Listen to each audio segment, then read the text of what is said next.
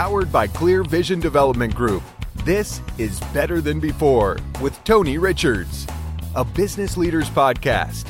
Each week, we'll provide you with top business insights, fresh perspectives from world-class guests, and the tools you need to lead better than before. And now, here's your host, author and business coach, Tony Richards.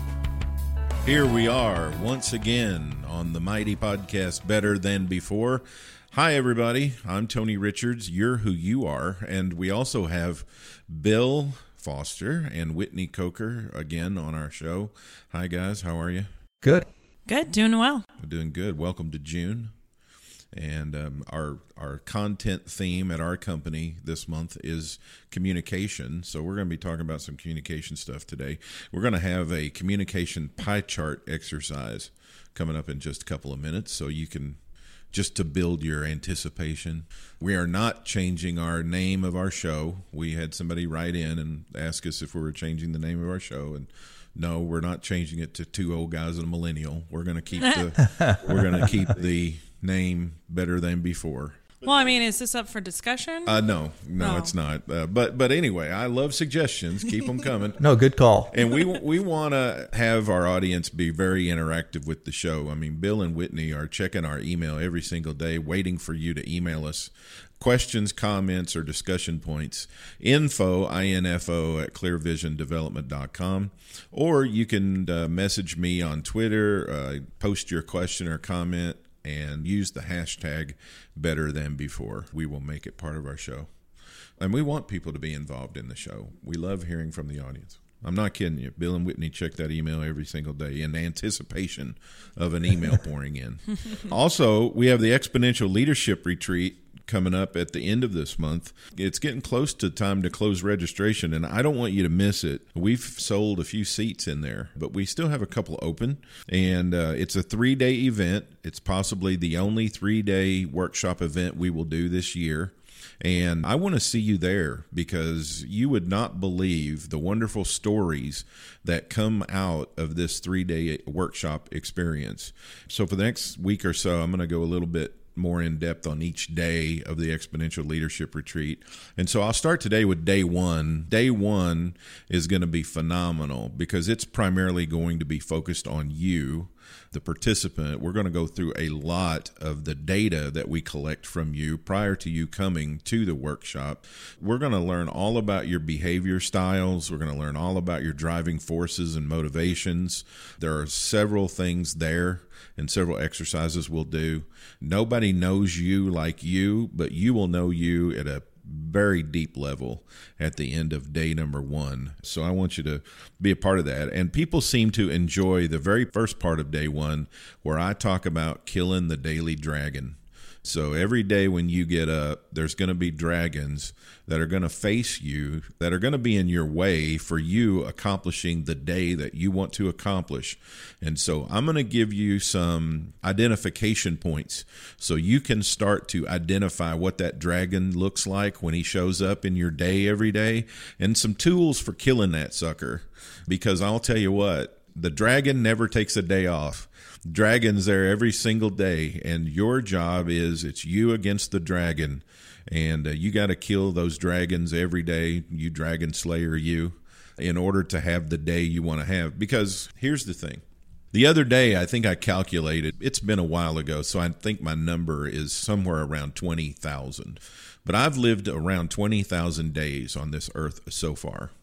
That could be a little or that could be a lot, I guess, depending on your perspective. Here's what I know. Days are expensive.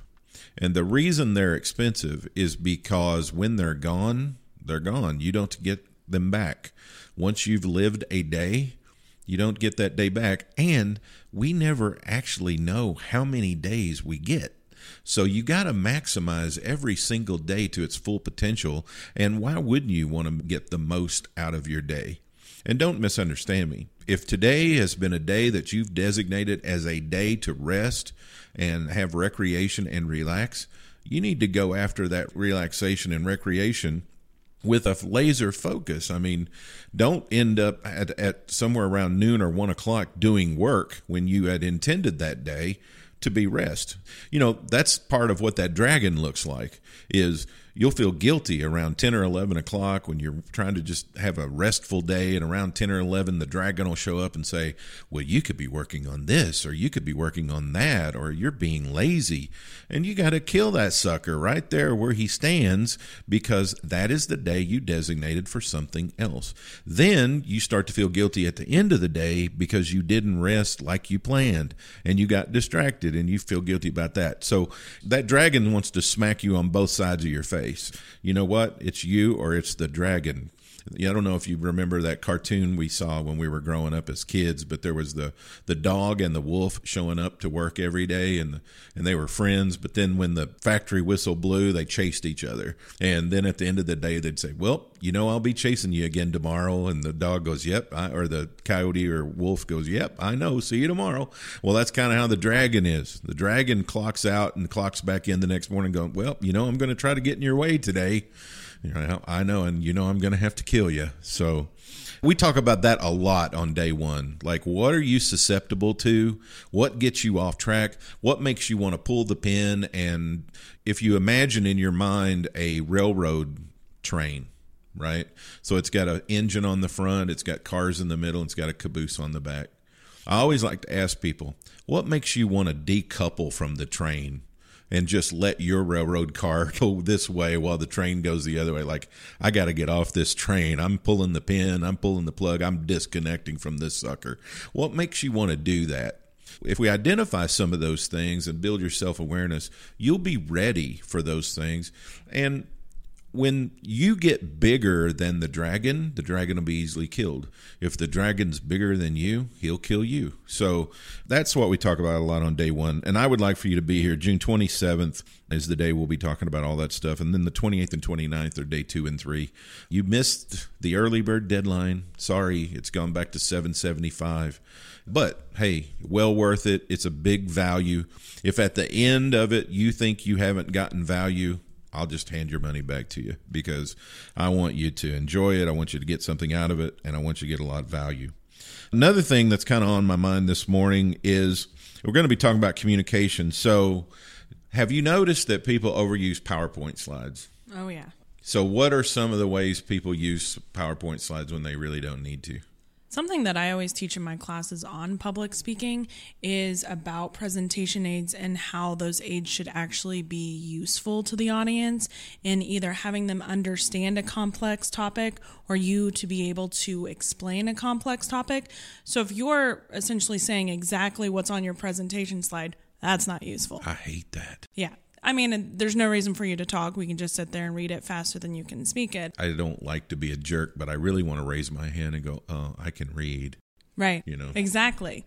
And then you're distracted because you're not looking at the person that's presenting, you're reading, or now you're zoning out because now you know that's going to be that type of presentation. Do you also feel like that person's kind of lazy? Yeah. Because they don't really want to know their stuff. They just want to read it. They almost looked unprepared. And while as a student, that's nice because then they have note cards up that are on the screen to help prompt them, it's not very professional. And especially when you get into a professional setting where you're having to pitch something, you need to have that credibility that shows that I know this subject and I can speak on it without having a PowerPoint presentation prompt me. I think it can be helpful if you have graphs and charts. And, definitely. Visuals. That's worth a slide. Other than that, just give me like bullet. Right. Listing numbers over and over, people can't remember that. So having a visual representation of numbers is much easier for them to see. And I think most audience members are this way. I am way more interested in the speaker than they think I am. I want to hear what their thoughts are. I don't want it like splashed on the PowerPoint slide in 8-point font. Well, and then it leaves no room for impromptu, like to be able to, add on to it or go in a different direction if you want to, because suddenly you're beholden to this outline that's now up on the screen that everyone can see. Guy Kawasaki shared with me one time, he was with Apple for a long time, and he's kind of this really sought-after expert in the tech startup world. But he shared with me his 10-20-30 formula with PowerPoint slides. No more than 10 slides, no more than 20 minutes, and 30-point font. You can only get so much on there at 30-point font. Plus, everybody in the room can see 30-point font, right? And 20 minutes, you need to have your stuff down so you don't go over that, especially on pitches for startups, for investors and stuff. But no more than 10 slides. Like, you've got to get your story down to 10. Right. Which I think is a strong formula to use to discipline yourself. Make it more concise. When I was in New Orleans, Jeff Hoffman was there, and he was given a keynote address. He's the Priceline.com guy, and he was talking about how he had been on a sales call, a few sales calls with a salesperson, and the first client that they went to, they had a 20-slide presentation. There were 20 slides in it, and the client said, "Oh, that's very interesting. I'm kind of interested. I'll get back to you." And then they never heard from that client again. They went out on this one call, though, and they got to their second slide, and the client goes, "Oh, my gosh, this is what I've been looking for. This is what I need. What do we need to do to get started?" And Jeff goes, "I said to my sales team, how do we get more second slide clients? Like, if the second slide is that interesting, what do we need the other 18 slides for?" I think we get caught up in that. I know salespeople get caught up in that, where I don't even like PowerPoint slides on a sales presentation, but I know some people, they do, and that's fine. If you've got an extremely complex pitch, I guess, but who's going to like remember all that complex stuff in a less than an hour interaction? Well, and you have to think about the purpose of what you're speaking on. In the leadership retreat, yours is meant to be more lecture and teaching, and people will take notes from it. So there's an understanding that there's going to be words that are up on the screen for people to, be able to rewrite or to have record of. But in a sales pitch, it's a completely different setting. So you really have to evaluate the situation that you're speaking in. Well, even in that, I want it to be 50% me and 50% them. I don't want to stand there and talk for an hour and a half in a piece of the Exponential Leadership Retreat. I want at least half of that time spent with them. Right. If we have an interaction, there's going to be a lot more learning there than if it's just me standing there talking to them. They can watch a video for that, right? So what we want to do here on this communication pie chart is, on our piece of paper, we want to draw a circle like a pie. What we want to do is, in this chart, we want to slice it up according to percentage of how much time do we spend, and here are the 4 categories: listening, speaking, reading, and writing. Listening, speaking, reading, writing. So we want to divide up the pie in the percentages for each one of these 4 for the 100% of the pie. I haven't thought about this prior because I wanted to do this on the fly, so I'm going to do mine. Let's see, I'll do it kind of this way. And you folks listening to the podcast, do yours too. And let us know how your pie turned out at info@clearvisiondevelopment.com. I could probably work on this all day and overthink it, but I'm going to try to make it kind of easy. Bill, you have yours? I do. Okay, so how'd your pie slice up? I would put 50% reading. Okay. So is that the biggest piece of pie? Yes. Okay. The next largest, listening. And what percent did you give that? 25. All right. So you only got 25% of your pie left. Yes. For 2 more things. Yes. And writing would be my lowest. I'll go 10 and 15 for speaking. You are fairly quiet. I am. Yeah, that causes me to rethink mine too, because every time you hear somebody else's, you rethink yours. Okay, Whitney, what do you got? Well, immediately I knew most of my pie was going to be speaking, because that's what I do a lot, is just talk. So I put 50% speaking, in all honesty, and then 25% of listening, and then divided the rest of my pie between reading and writing. My goal is to get the reading to get more this year. That's already been a goal for me. Because I'm a coach, listening is way and far above anything. So I put 60% of my pie is listening. Wow. Because when you have a coaching session with an executive, I don't win by talking. I win by listening, right? To really listen to my client. Or if I'm working with an executive team, my goal is to get them to spend more time talking rather than me, right? So I would say my goal is, I don't know if this is really my goal or what I really do, but I would like to think 60% of my time is spent listening. Mm-hmm. And I guess that would also be higher if you're an audio book person rather than a reading book person, right? I'm more of a reading book person, so I put 30% as reading. So listening and reading takes up 90% of my pie. And then I've got 5% between writing and speaking. And people are like, well, I thought you speak a lot. Well, I do, but not for days. I mean, for an hour maybe, or hour and a half. Or if I'm teaching a class in a management school type setting or something, that might be the most 4 hours out of the day. But even that is divided up in interaction between me and the student. My goal on writing is 1,000 words a day. So I try to write at least 1,000 words a day. That's what I've kind of committed to. But I'd still say out of the words I'm using in a day, that's still only 5%, because I know I read way more words than 1,000. So I would say that's at 30. Listening 60, reading 30, writing 5, speaking 5. What was your speaking again? 50%. I'd say that's probably true. I mean, I'm probably 10% of your speaking. If I come around to your office or whatever, it's usually something pointed. I mean, how many times like, how's it going? Right. And it doesn't happen very often. It's usually something very direct, or there's a purpose for it or whatever. And I'm just not very good at the trivial talk or whatever. Right. Any revelations or anything come to light for you out of this communication pie? Well, it's something I already knew. I don't write enough. Let me just ask you this question. When you wrote it down and you started putting percentages with it and you really thought about it, did it make it more real? Oh, yeah. Oh, yeah. That's the whole purpose, like at the Exponential Leadership Retreat, is most of the time when you go to the doctor what they're going to say before you get there. But when you sit with the doctor and he says it to you, it gets real then, right? Right.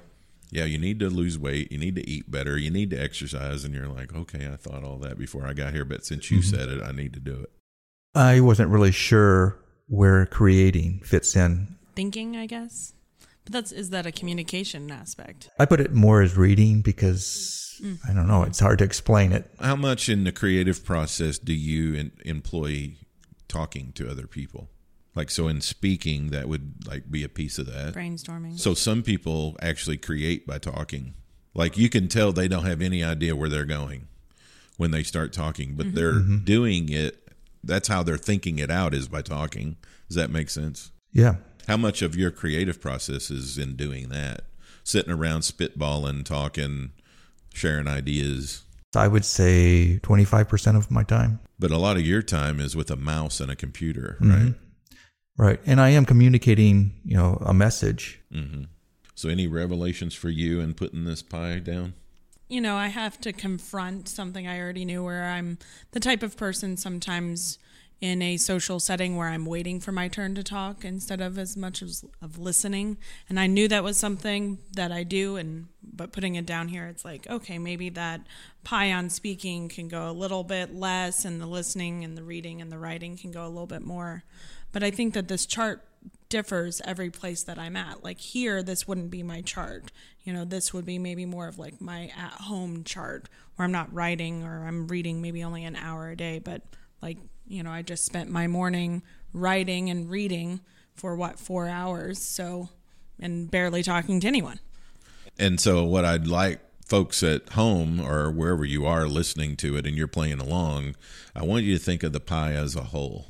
So in a day, right, in a typical day, through your home time, through your work, people try to split up as if they're two different people. We have different segments of our life, but we're still us, right? So think of it in terms of, take a typical day in my life. Where do I slice this up? All right, here's one more thing I want to ask. So out to the side of your pie, I want to know, how much time do you spend clarifying or verifying information? So somebody communicates with you and you need to clarify what they are saying, or you're not sure you understand, so you've got to verify you're sure you know what they meant. So how much time percentage would you say you spend on clarifying and verifying? I don't think a lot of time was spent on that. Yeah. What percentage would you give it? 15. Okay. Whitney? I think I'd put mine more up to like the 30%. I'll think about the conversation I had with my husband last night, and he was talking about his new research, his new article that he is researching, and I'm having to ask a lot of questions because I don't have the background that he does. And then I think about here where I want to make sure I'm clarifying what my client's needs are, so that way I have all that information going into it. Yeah, so out of the speaking that I do, that 5%, probably 90% of it is clarifying or verifying, because that's what good coaches do. So they say a lot of words like, let me make sure I understand. Are you saying X, Y, and Z? Mm-hmm. Or did you mean to say X, Y, and Z? So you find yourself doing that a lot to make sure you're understanding correctly or on the same page.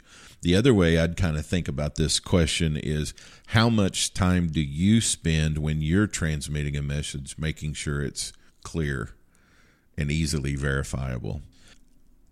Believe me, the emails that I read on a daily basis, I don't think people spend a lot of time with that, because it causes the other person to ask, what do you mean by that? Or are you sure you want us to do that? Or, something along those lines. But in communicating well, I think you've got to spend some time looking at the message you're sending and going, is there any way this could possibly be misunderstood? And I don't think a lot of people spend time on that. So here's the kind of little tip I'll leave with you before we move on. Good communication skills will build your self-esteem. So it will make you feel better about yourself the more you're a good communicator and a good transmitter of information. And I know some people think it's cool to kind of dumb down their language, and I would tell you the opposite, that you'll feel much better about yourself if you speak better, you write better, and you do a better job of communicating. My mentor and my coach told me once, he said, you ought to be personally offended anytime you see a word you don't know what it means. He said, you see a word you don't understand, you ought to take that highly offended. He said, and you ought to go immediately to the dictionary and look up that word, so you never get in that position again. And I've talked to some people where I needed a thesaurus with me to understand what they were saying, but they did not think, well, they're going to think I'm so-and-so because I'm not dumbing down my communication. I don't think you should ever do that. So we'll be talking about communication all this month. I hope you had a good time doing the pie chart. We'll be back with our special guest next on Better Than Before. Are you ready to up your game? Attend the Exponential Leadership Retreat from June 27th through 29th. In these 3 days, you'll receive personalized leadership coaching in a small group setting led by Tony Richards. Learn to communicate like a leader, understand your motivators, and differentiate yourself from your peers. As a business coach and consultant, I work with leaders every day to help them up their game and lead their team to victory. During this leadership development experience, you will receive the tools you need to unlock your potential. Invest in yourself and gain the same access to Tony that his C-level clients receive. Register for the Exponential Leadership Retreat online at clearvisiondevelopment.com.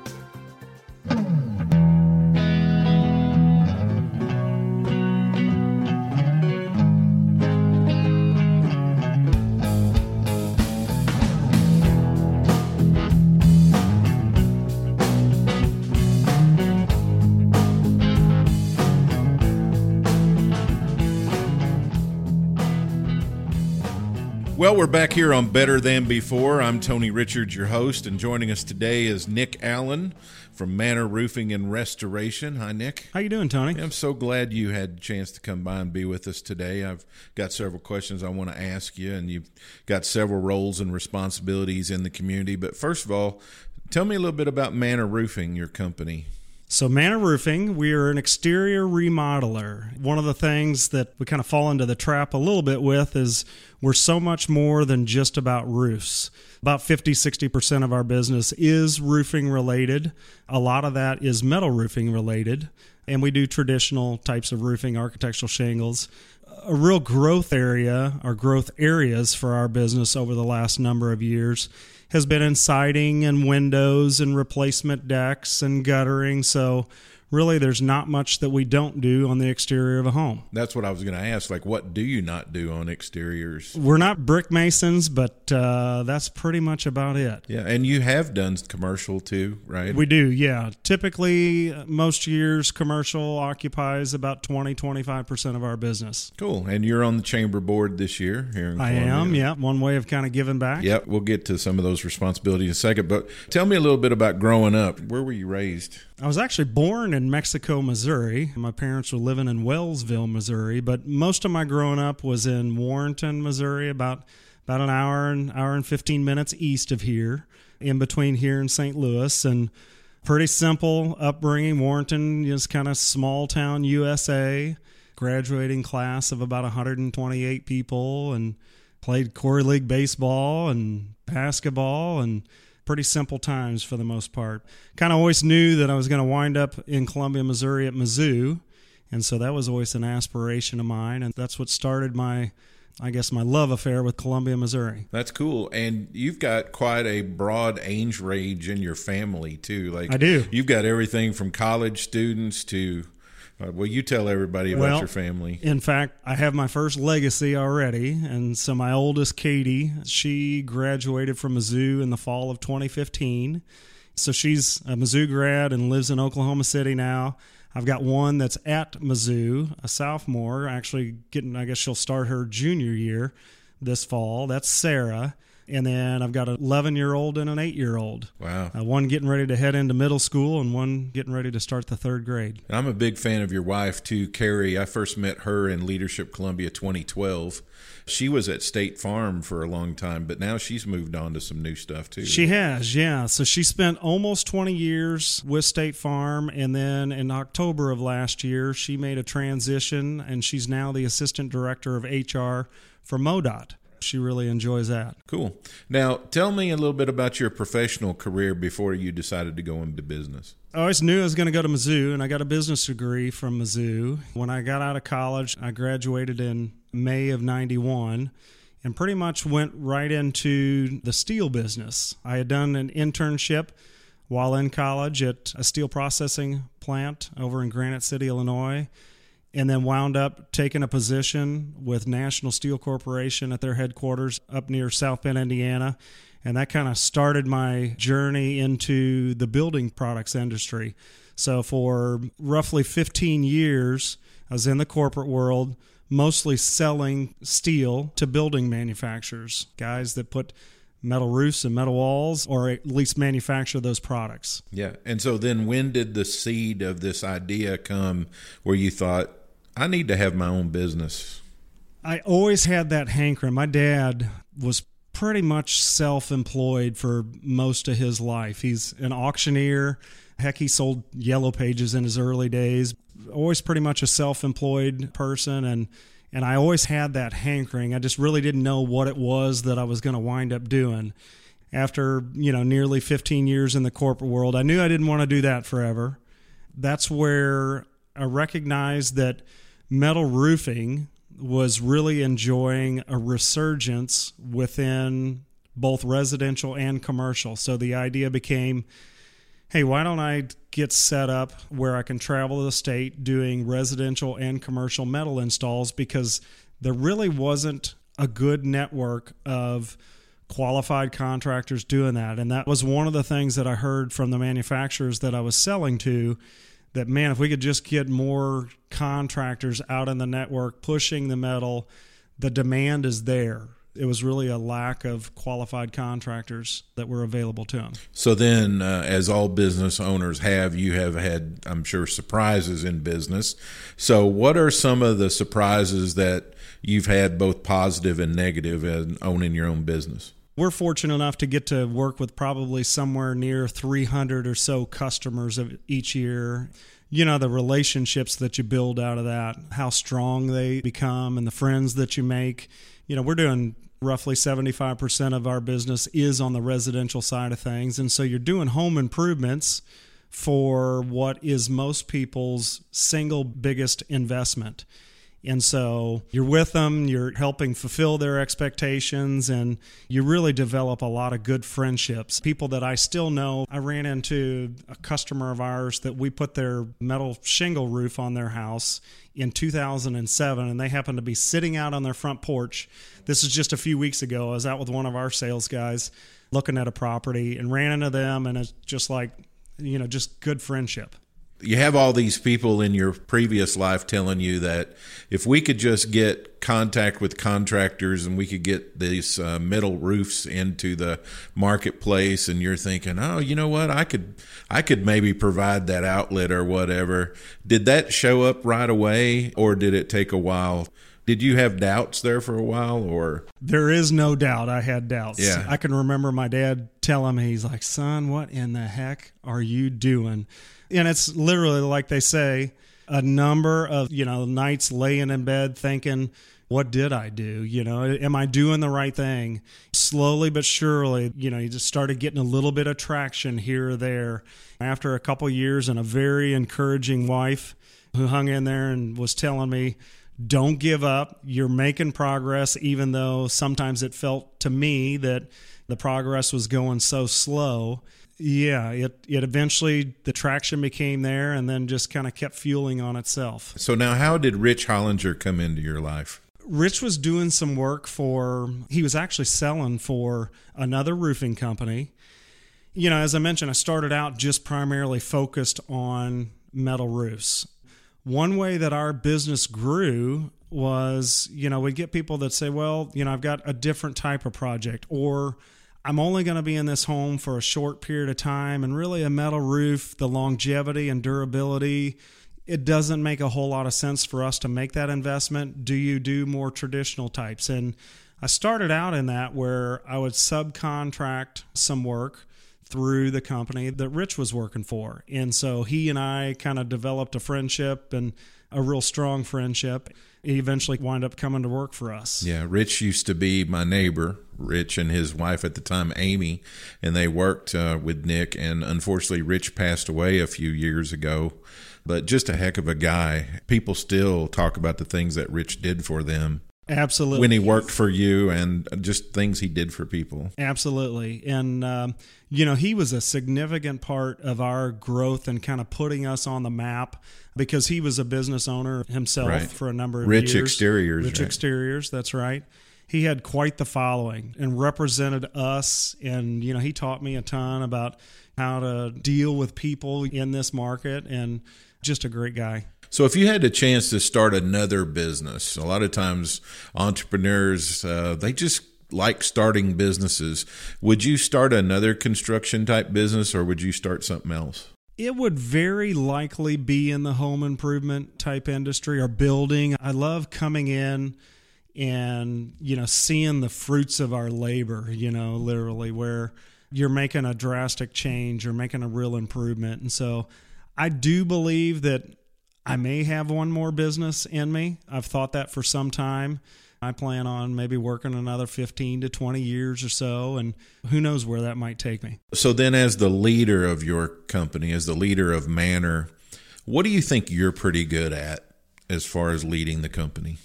So in the construction business, the one thing that that you're going to be dealing with almost constantly is change. The weather's changing, schedules change.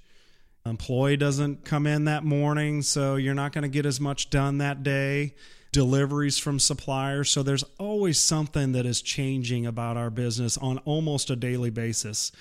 And the one thing that, for whatever reason, I think I do pretty decently is I don't allow that to eat me up, and I don't panic, because there's plenty of opportunity for that, where if you're not able to handle that change and talk it through with whether it be, an employee or a homeowner, whichever, you just really have to be prepared to deal with things constantly adjusting in our business. What about struggles? Where do you come up short, or where do you struggle as a leader? So I'm a perfectionist, and, I have my challenges with just letting things go. And I really have a good team in place now, and it's taken a while to get there.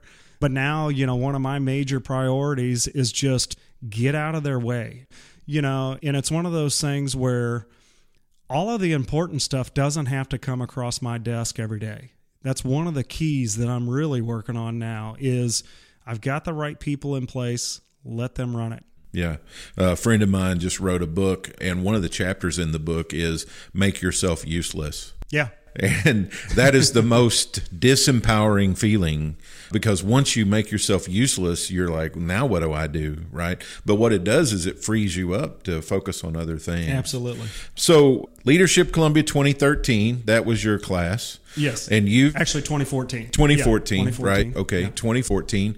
And now you and Paige Harper have come back, which I always love. I love it when people, especially if they've been my students in the class, they come back and contribute and help lead that class through another year. So that's what you and Paige are doing here in 2018. What's that been like this year?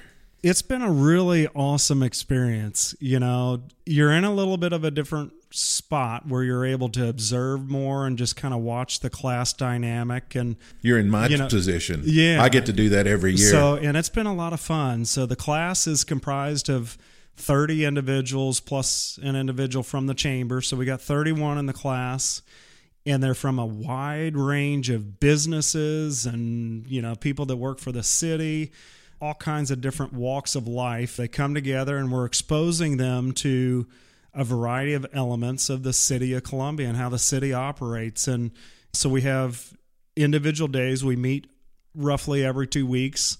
There's a different topic that you're covering and different area of the city that you're exploring, and just watching, some of the eye-opening experiences where people might have lived here their entire lives and they didn't realize that, oh, this is part of what's either available or what's going on in the city of Columbia.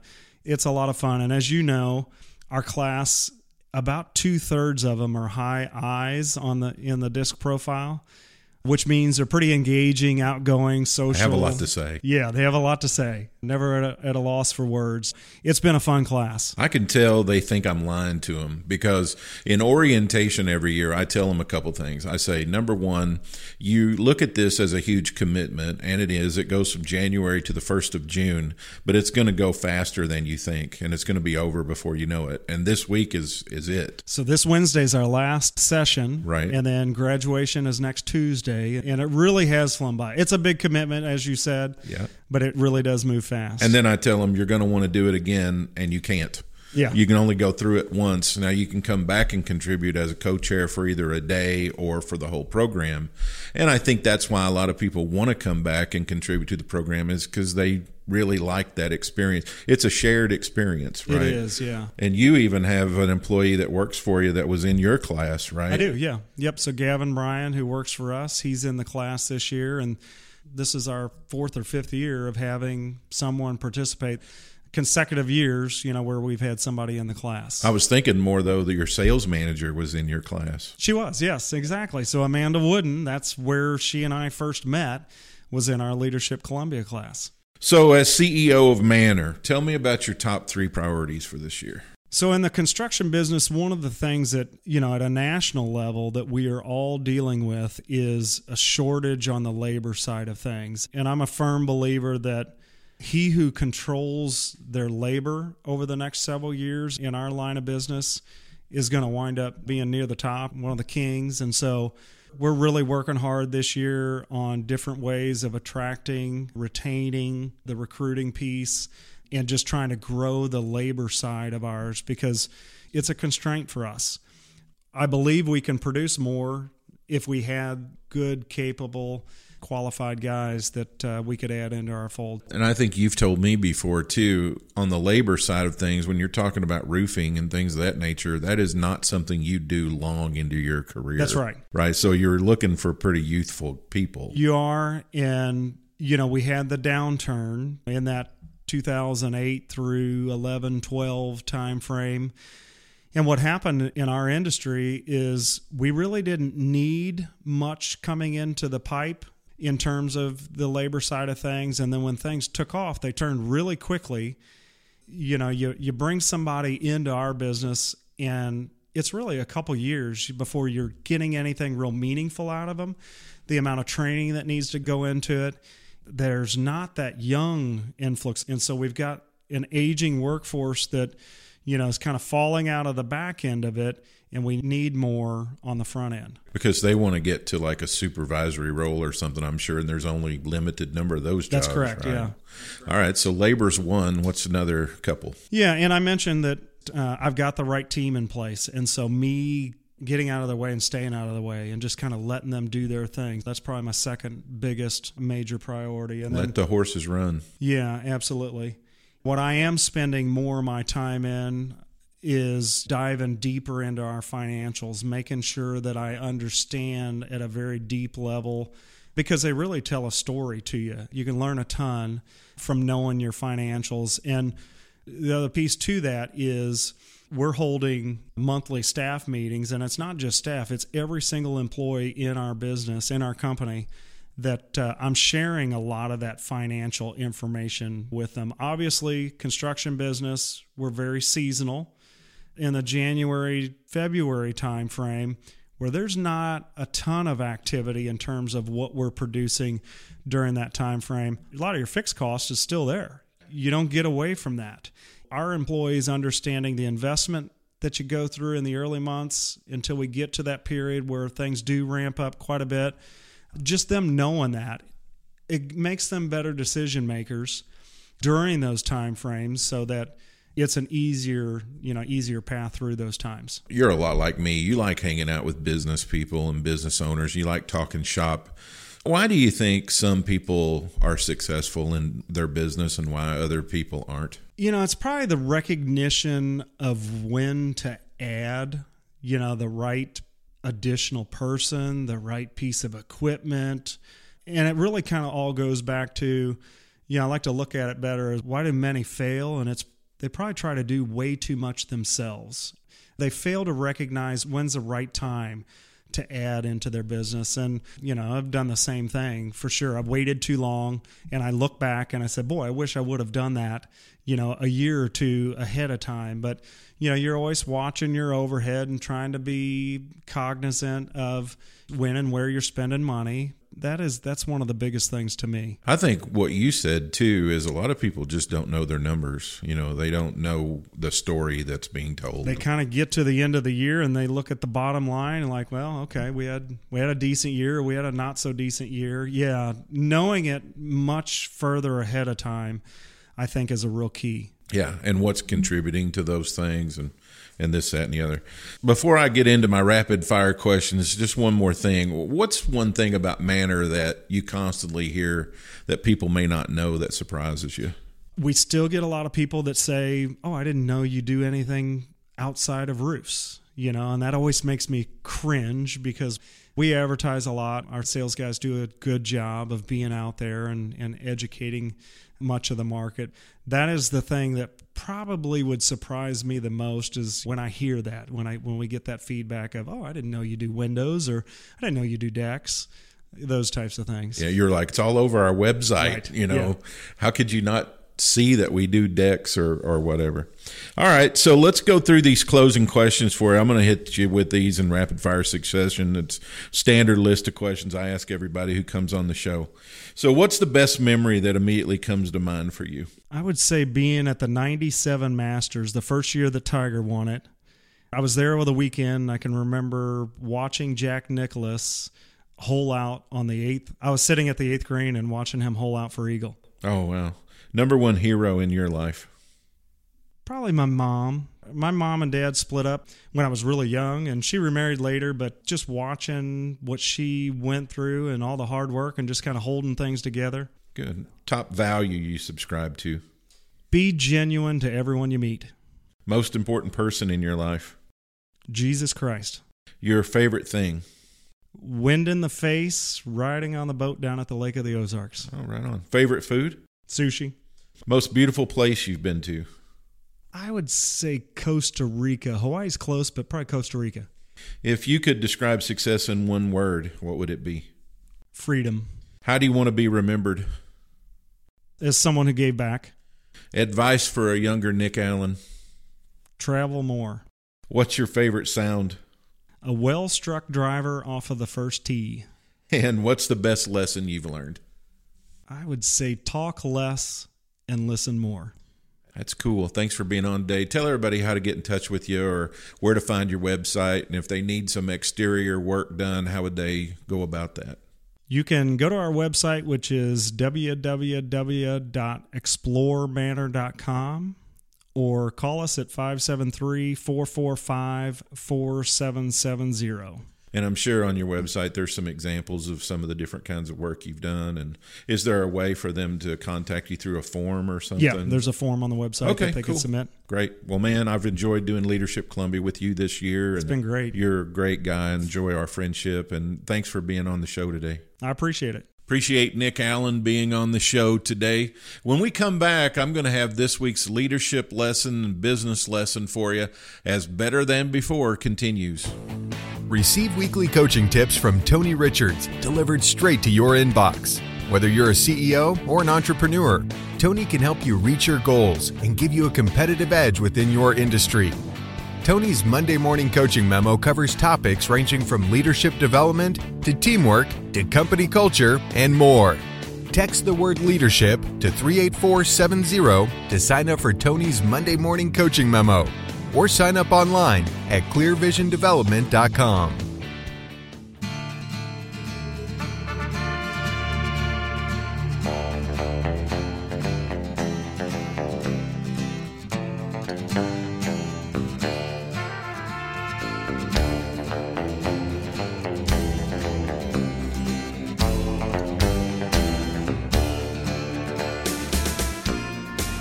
Welcome back to Better Than Before. Tony Richards here, you there. We want to talk at this part of the show about your leadership or business lesson of the week. And I'm reading a book right now called The Power of Moments. It's by Chip and Dan Heath. And it was recommended to me by one of my CEO clients, Mark Finner of MFA Oil. And his whole executive team is finishing up the book right now. And we're going to be talking about what we gleaned from the book, how we can apply it in the business, how we can apply it with the various staffs of each of the executives coming up at our next management retreat. And I thought I'd share it with you because it's a pretty powerful book. Here's what I'm learning from this informative piece of work. When we rate experiences, when we have experiences, we tend to base them on two extreme baselines: the best or worst moment on one end, and the end of the moment on the other end. Psychologists call this the peak end rule. And in identifying a defining moment, the authors of the book focus on four elements. First element is elevation, an interruption of everyday activities, often accompanied by a boost in sensory pleasures and an added element of surprise. So you experience an elevation moment when something unexpected happens that comes out of nowhere. Maybe your loved one surprises you with some flowers or shows up at work and going to take you out to dinner or something, but that's an elevation moment. The second kind of defining moment is insight.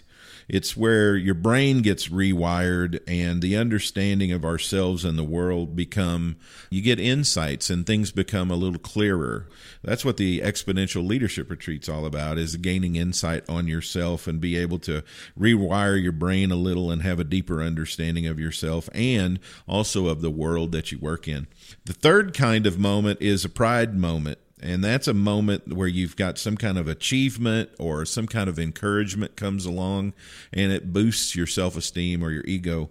And then the fourth kind of moment is a connection moment, where I noticed over Memorial Weekend, HBO was rerunning that show Band of Brothers. It's a great show about how this whole company of men bonded during World War II. And so you have a connection moment when you have a shared experience with some other people, and it forms a really special memory, and you probably want to repeat it over and over. These four different defining moments classifications can have both positive and negative moments when you experience them. They also talk about three overarching moments that you're going to have, or theme moments. And so the first kind is a transition moment. And a transition moment is exactly what you would think a transition would be, going from one thing or to another thing, or going from one place to another place.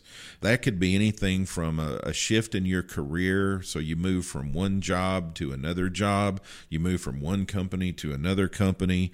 You move on from a relationship with one person and you start a new relationship with another person. Or a transition moment also might be where you lost a loved one and now life is going to be different. You're in transition from life with that person to life without that person.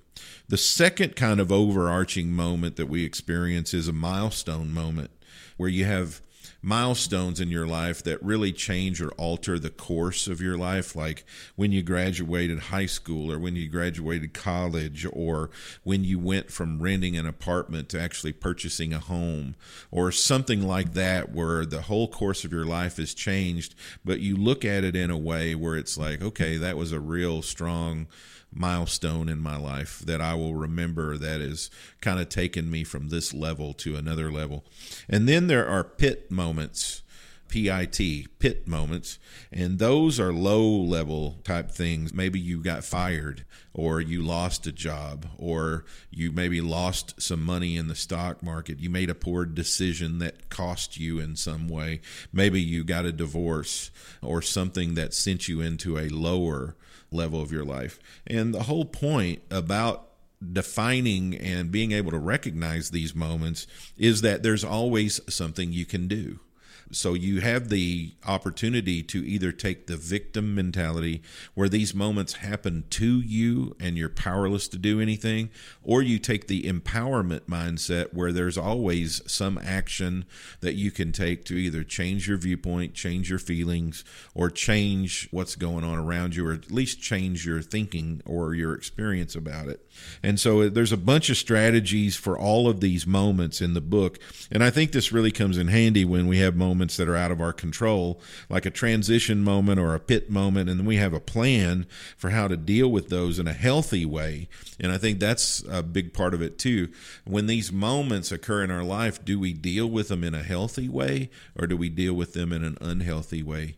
So a healthy way would be, like if you're going through a divorce, a healthy way would be to look at it as, you know, I now have opportunity to meet more people, or to bring more people into the void that's been created in my life. An unhealthy way would be, well, I'm going to be drinking a whole lot more, because that's my way of coping with this situation. So having a healthy plan to how to deal with these moments, and then knowing that you have the power and ability to create those milestone moments, not only for yourself, but where this is really handy for business owners and executives that have staff, is you don't have to wait for something good to happen. You can make something good happen. You can create milestone moments, and you can create pride moments with your team with a little intention and a little planning. You can create that. I know here at Clear Vision, we try to do that once a quarter, where our whole staff does something together that kind of creates that shared connection, those pride moments about things that we've accomplished, and we have a little fun together. We did a murder mystery role play game not long ago that everybody participated in, and turned out to be a lot of fun. My favorite strategy out of the book as I was reading it was interrupt the routine. That was a strategy. And the basic premise to that is that anything that is done too much or through a really strong, uninterrupted routine can lose its effectiveness over time.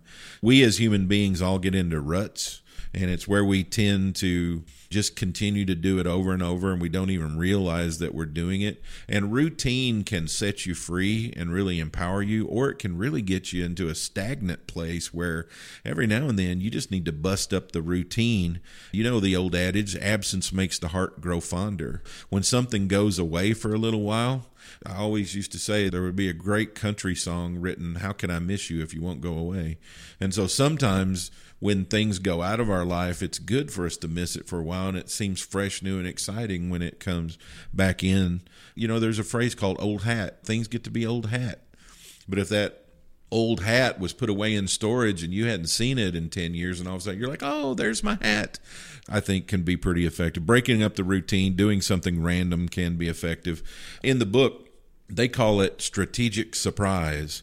So I kind of like that. That can be used some pretty effective. and memorable moments. Great book. It's called The Power of Moments. It's by Chip and Dan Heath, and I would highly recommend that. It's not your typical leadership type book. It's basically got some different kinds of applications for things that happen in our lives every single day, and I think it'd be really effective for you. That wraps up this week's edition of Better Than Before. Thank you so much for listening. Remember, you can get our podcast in any of the usual places: iTunes, Google Play, Stitcher. I would ask that you please leave us a positive review, because that would really help us. And hey, you can put it down on your list of doing something nice for someone today. If you're a subscriber, you don't have to look for our social media feeds and us to post when the latest edition comes out, because you'll get a little notification from your subscription service that says, hey, a new episode of Better Than Before is now available for your listening pleasure. So there's benefits to being a subscriber. You will never miss an episode. Plus, it helps us out too. We love everybody who's listening to our podcast on a weekly basis. Thanks for your support. And for those of you who haven't subscribed, hit that subscribe button and make us part of your regular weekly routine. And we will endeavor to keep making the show better and deliver things to you that you find useful and helpful. Until next time, and I talk to you again, this is Tony Richards for Bill and Whitney saying, everything gets better when you get better.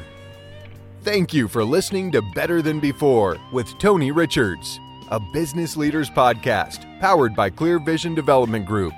For more resources from Tony, visit clearvisiondevelopment.com.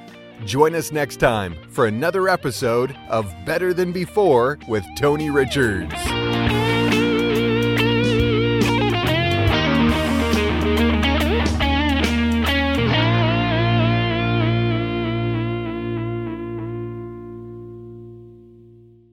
This podcast is a part of the C-Suite Radio Network. For more top business podcasts, visit c-suiteradio.com.